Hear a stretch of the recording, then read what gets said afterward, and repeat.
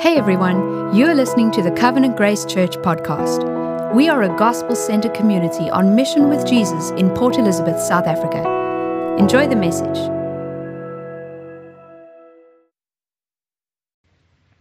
Alrighty, so as a church we've been preaching through the book of 1 Corinthians, and we've titled this Lessons from a Messy Church, and that's precisely because church life can get messy. And today is one of those prime examples, because in chapter 5, we're going to encounter some incredible, kind of eye-opening, shocking scenarios unfolding. But let me begin by this, that I think that one of the great objections to Christianity that unbelievers have is that Christians are hypocrites. Have you heard that before? One of the great objections that unbelievers say about Christianity is that Christians are hypocrites. And I want to concur. I want to say that that is a concern. I think it's a legitimate concern for people outside of the church. But I also want to say it's a concern for us in the church, that this is a real issue. I don't know if you remember the band DC Talk. I'm giving my age away. But DC Talk had a famous quote in one of their songs, and it went as follows. The quote was from Brennan Manning. He said this: "The greatest single cause of atheism in the world today is Christians who acknowledge Jesus with their lips, walk out the door, and deny him by their lifestyle. This is what an unbelieving world simply finds unbelievable." And so here in chapter 5, if you're new to Covenant Grace, what we do as a church is we preach through books verse by verse. And so if you're here for the first time, it's kind of like you're walking into a movie at the worst part. And so you might feel a little bit lost, but I want you just to hang in here with me, right?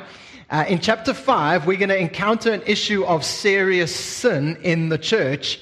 But not only is it a serious sin, it's a serious issue of hypocrisy, which we know is damaging. It's a damaging witness to a watching world. And so here's the issue in summary form. We're going to read the text soon, but here's the issue. There are cases of sexual immorality in the church, including a particular case of a young man who is sleeping with his father's wife. Yes, this is in the Bible. So welcome to the movie. Thanks for joining us. This may leave you scratching your head and wondering what is going on, but the title of the message is there: How to Handle a Scandal. Chapter 5 is all about how do we handle scandals when they break in the church. And no doubt there are many. Throughout church history, you don't have to go too far, many scandals have ravaged the church. And so what we're going to do this morning is we're going to look at how does Paul address the issue, this Corinthian scandal, and how do we deal with these issues? How does the church deal with them in the most loving way possible? So number one, let's look at the scandal, verses 1 and 2. He says this: "It is actually reported that there is sexual immorality among you, and of a kind that is not tolerated even among the pagans.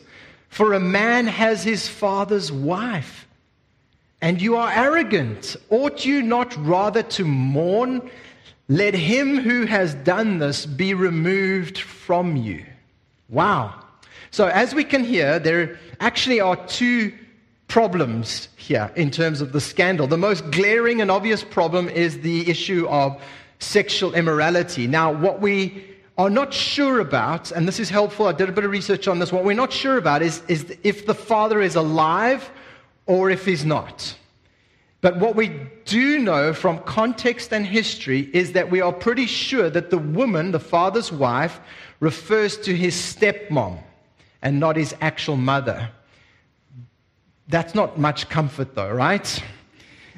The other thing that is interesting is that the tense in which this is written, the Greek tense of "a man has his father's wife," it also tells us that this is an ongoing issue. This wasn't just a once-off issue, it was an ongoing issue, and Paul's problem with it is not just the sinful act, but the tolerance of the church. That this is an ongoing issue, which in verse 2, here's the second part of the problem. He says, you are arrogant in not dealing with it. Isn't that interesting? Look what he says. He says, ought you not rather to mourn? He says, listen, you should be broken about this. This should be grieving you, that this is actually happening in your context. He says this is happening among you. This is not helpful to a watching world, the issue of hypocrisy. He says you ought to be broken about this. And then his conclusion is, let him who has done this be removed from among you. And so the second part of the scandal is the church's tolerance of these ongoing public sinful acts. And part of Paul's rebuke here, notice he says, not even the Romans behaved this way. Even in Roman law, this was outlawed. And he says, you're supposed to be the church. You're supposed to be followers of Christ. You're supposed to be a witness to the watching world. And not even the Romans would have put up with this kind of behavior. The pagans don't even tolerate it, but you have.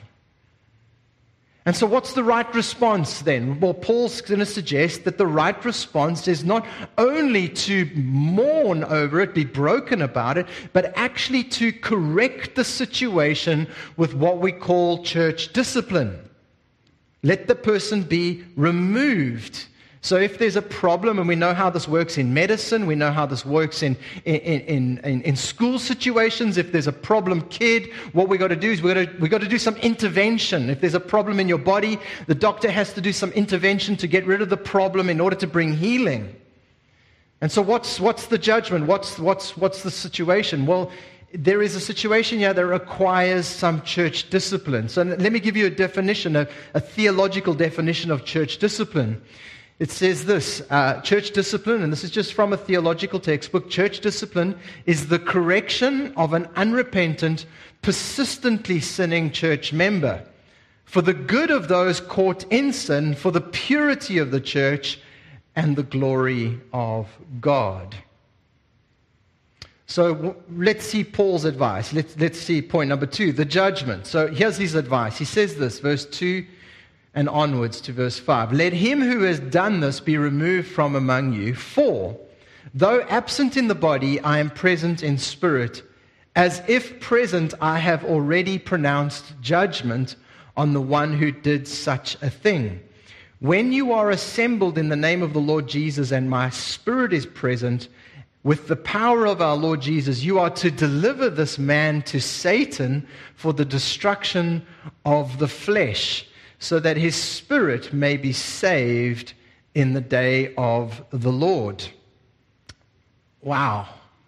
And when I first read this, I went straight to the footnotes, hoping to see a little footnote saying, well, Paul was having a really bad day, and this was the non-inspired part. But unfortunately, this footnote doesn't exist. And actually, I think this... I want you just to hang in with me. If you're struggling with this idea, hang in with me, because when we get to the end, I want to suggest to you that I think there is a lot of hope here. So Paul wasn't just having a bad day. What does he mean by this? Well, he actually does want this person to be excluded from the church fellowship. He actually wants this person to be suspended in terms of their membership, for their own good. Because here's the issue. What we could call excommunication, I don't like that language, but the suspension of his membership is a physical sign of a spiritual reality. Because the spiritual reality is that your public, ongoing sinful behavior is deceiving you. It's deceiving you into thinking that you're okay with God. You know, he's thinking, I'm okay with God because, hey, nobody in the church is saying anything about this. I can just live as I please. I can fulfill my lusts. I can do as I please. I can sleep with my father's wife, and nobody's going to call me out. And actually, we are going to call you out.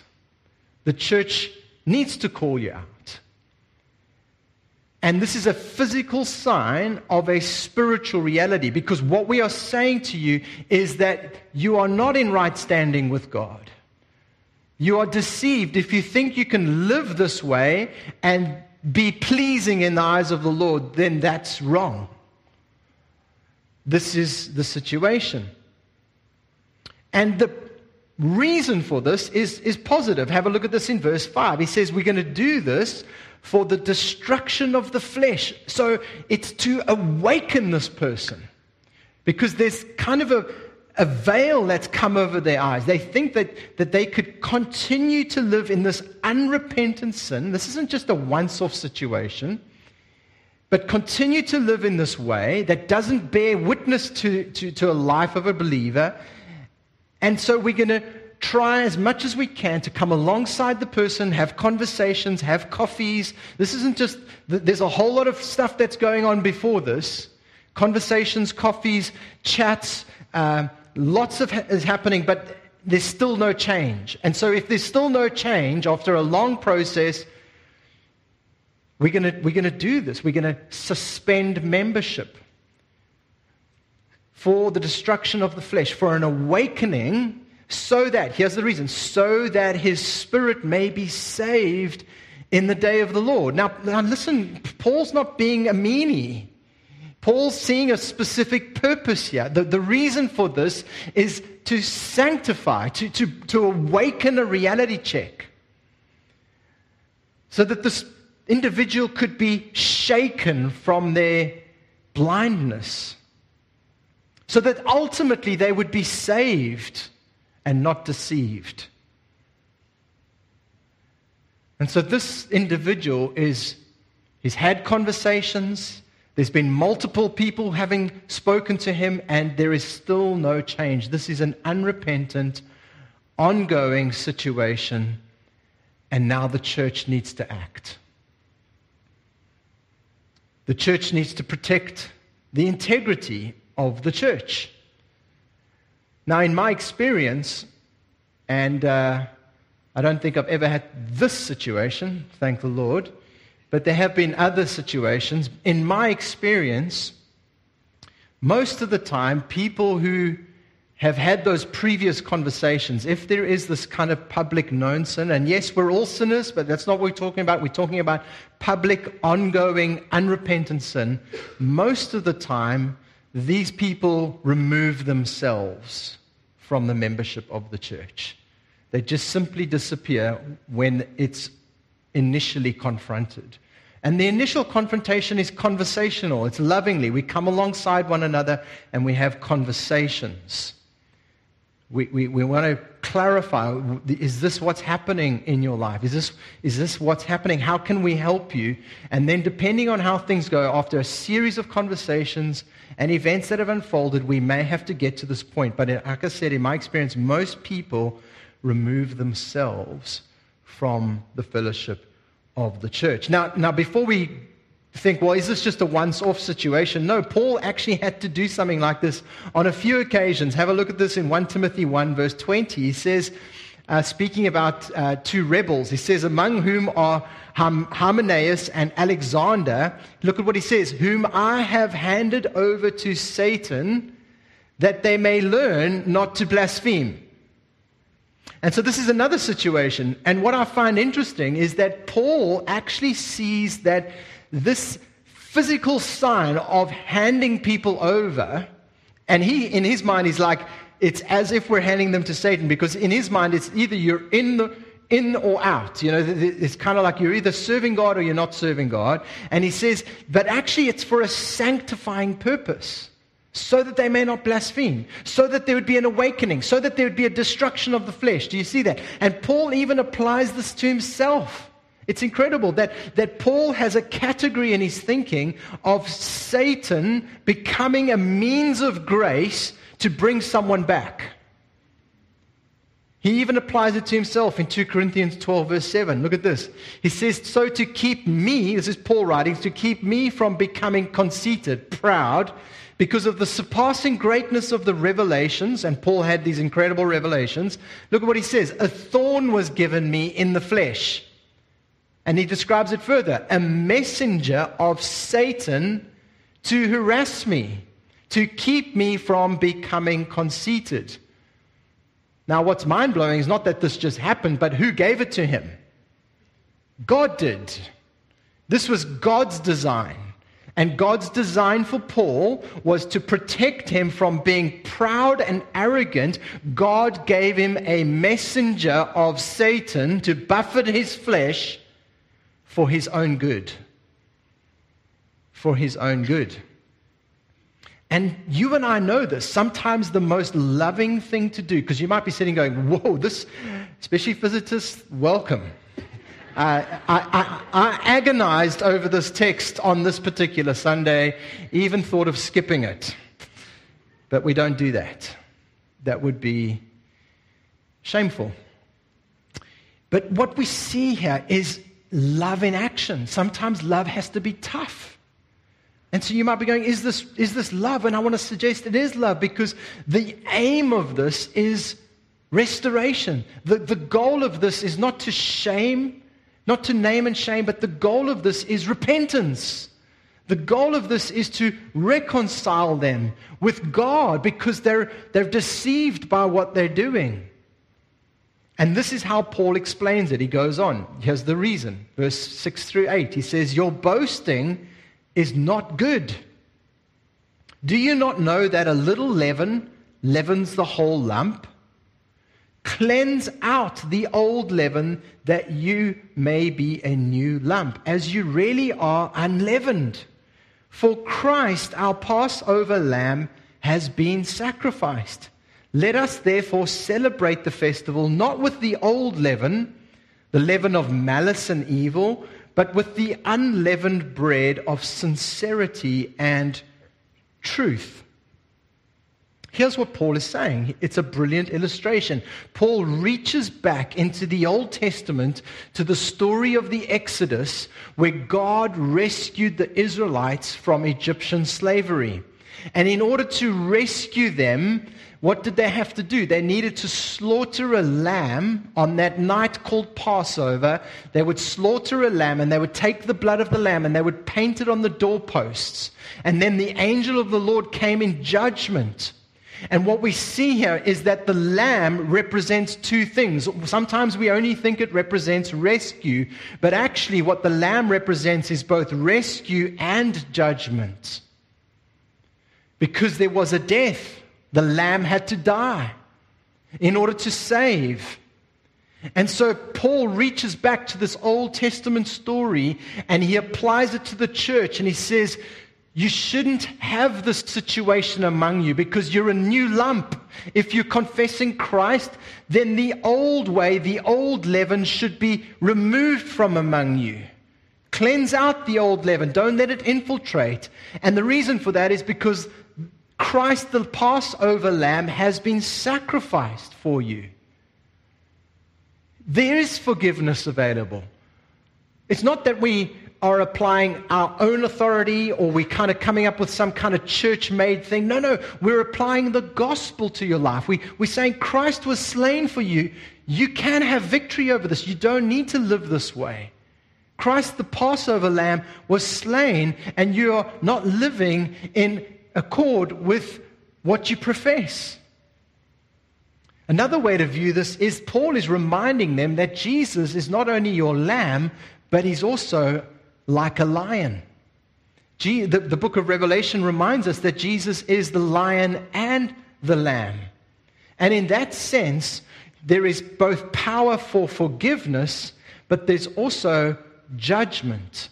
Listen to what Jeremy Kimball says. He says, church discipline reminds us that salvation is for those who repent of sin and trust in Christ. That's all of us. We're all sinners and we're all trusting in Christ. And then he says, and for those who refuse to repent, even when the entire church calls them to account, the act of excommunication is meant to jar them awake, to point out the potential lion-like judgment that awaits. Our glorious Lord is lion and lamb. And church discipline keeps that reality before our eyes.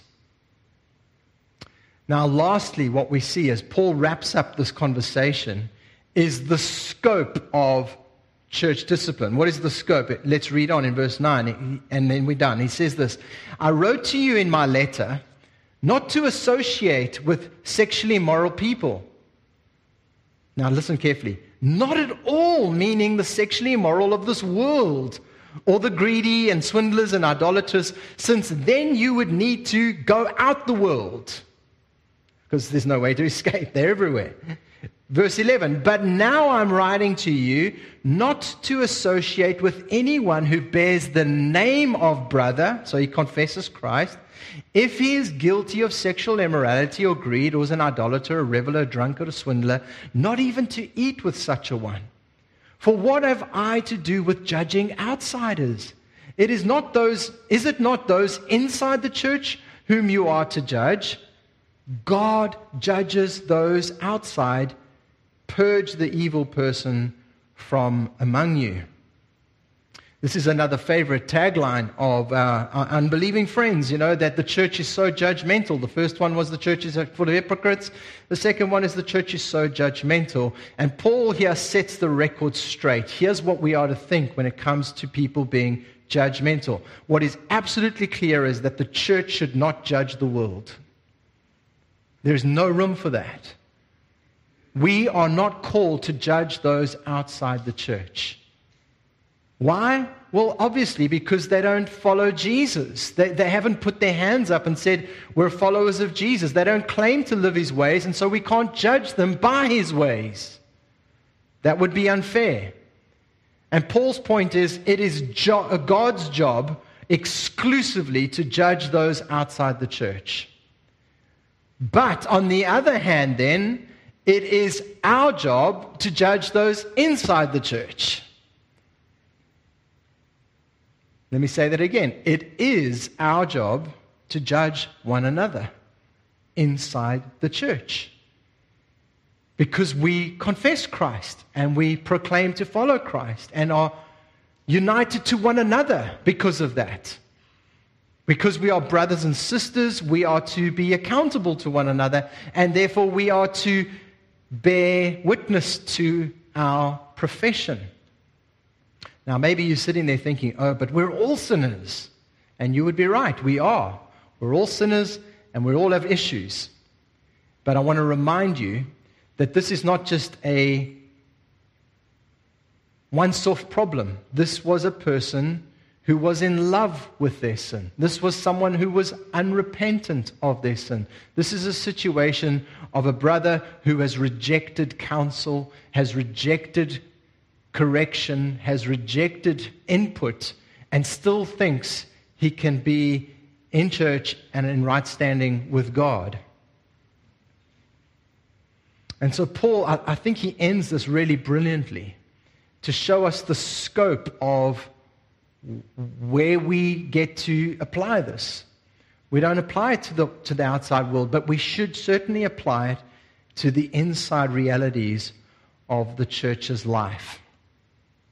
And the reason for that is because imagine if we didn't.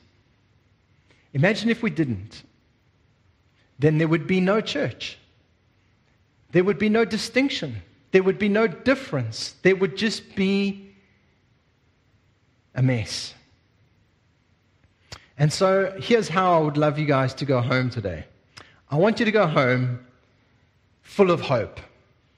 Now, again, that might sound like a contradiction, but I want to suggest that discipline is always for our good. And I think we know that deep down. As parents, as just human beings, we know that bodily discipline, physical discipline, disciplining our bodies, disciplining how much food we put into our stomachs, how much time we give ourselves to internet and life, and etc.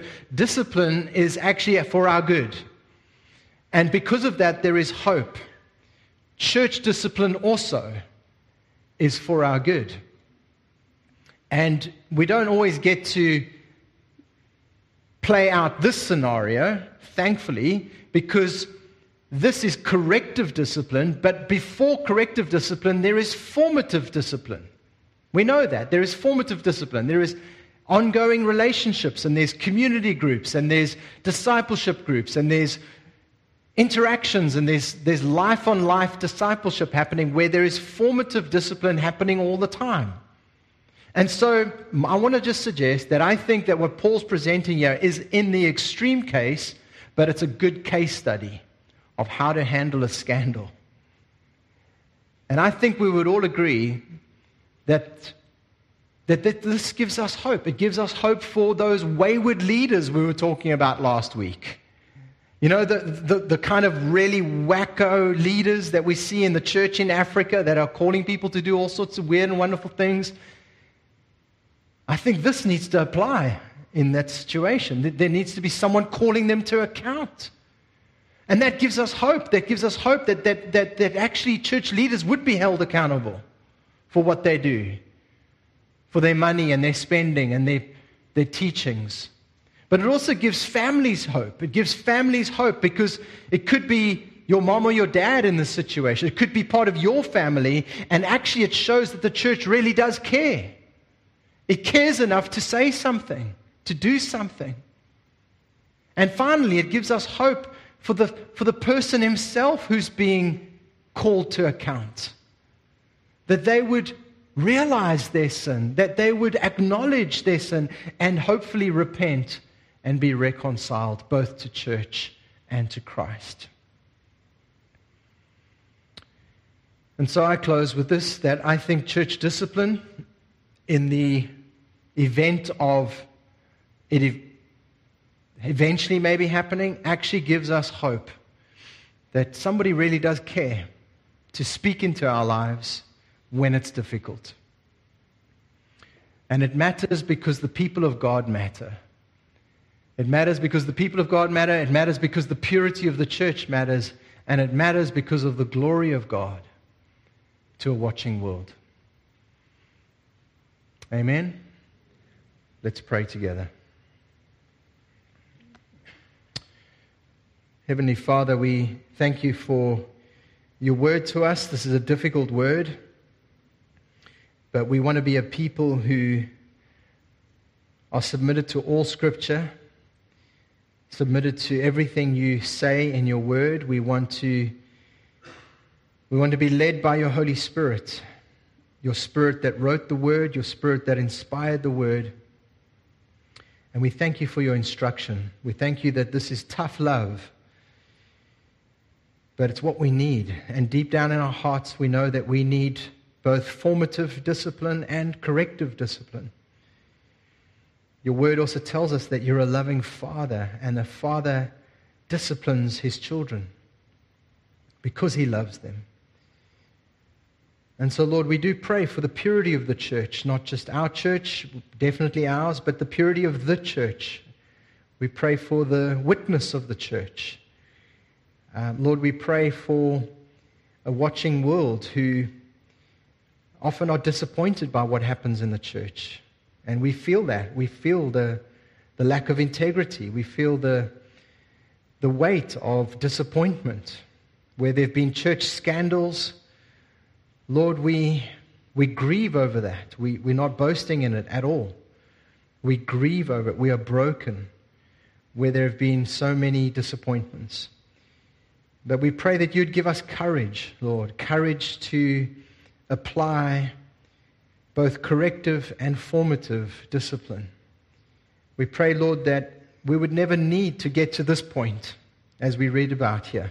We pray that we really don't have to go there because we've been in each other's lives, because we've been shaping and loving and caring for one another, that we've been part of what you're doing.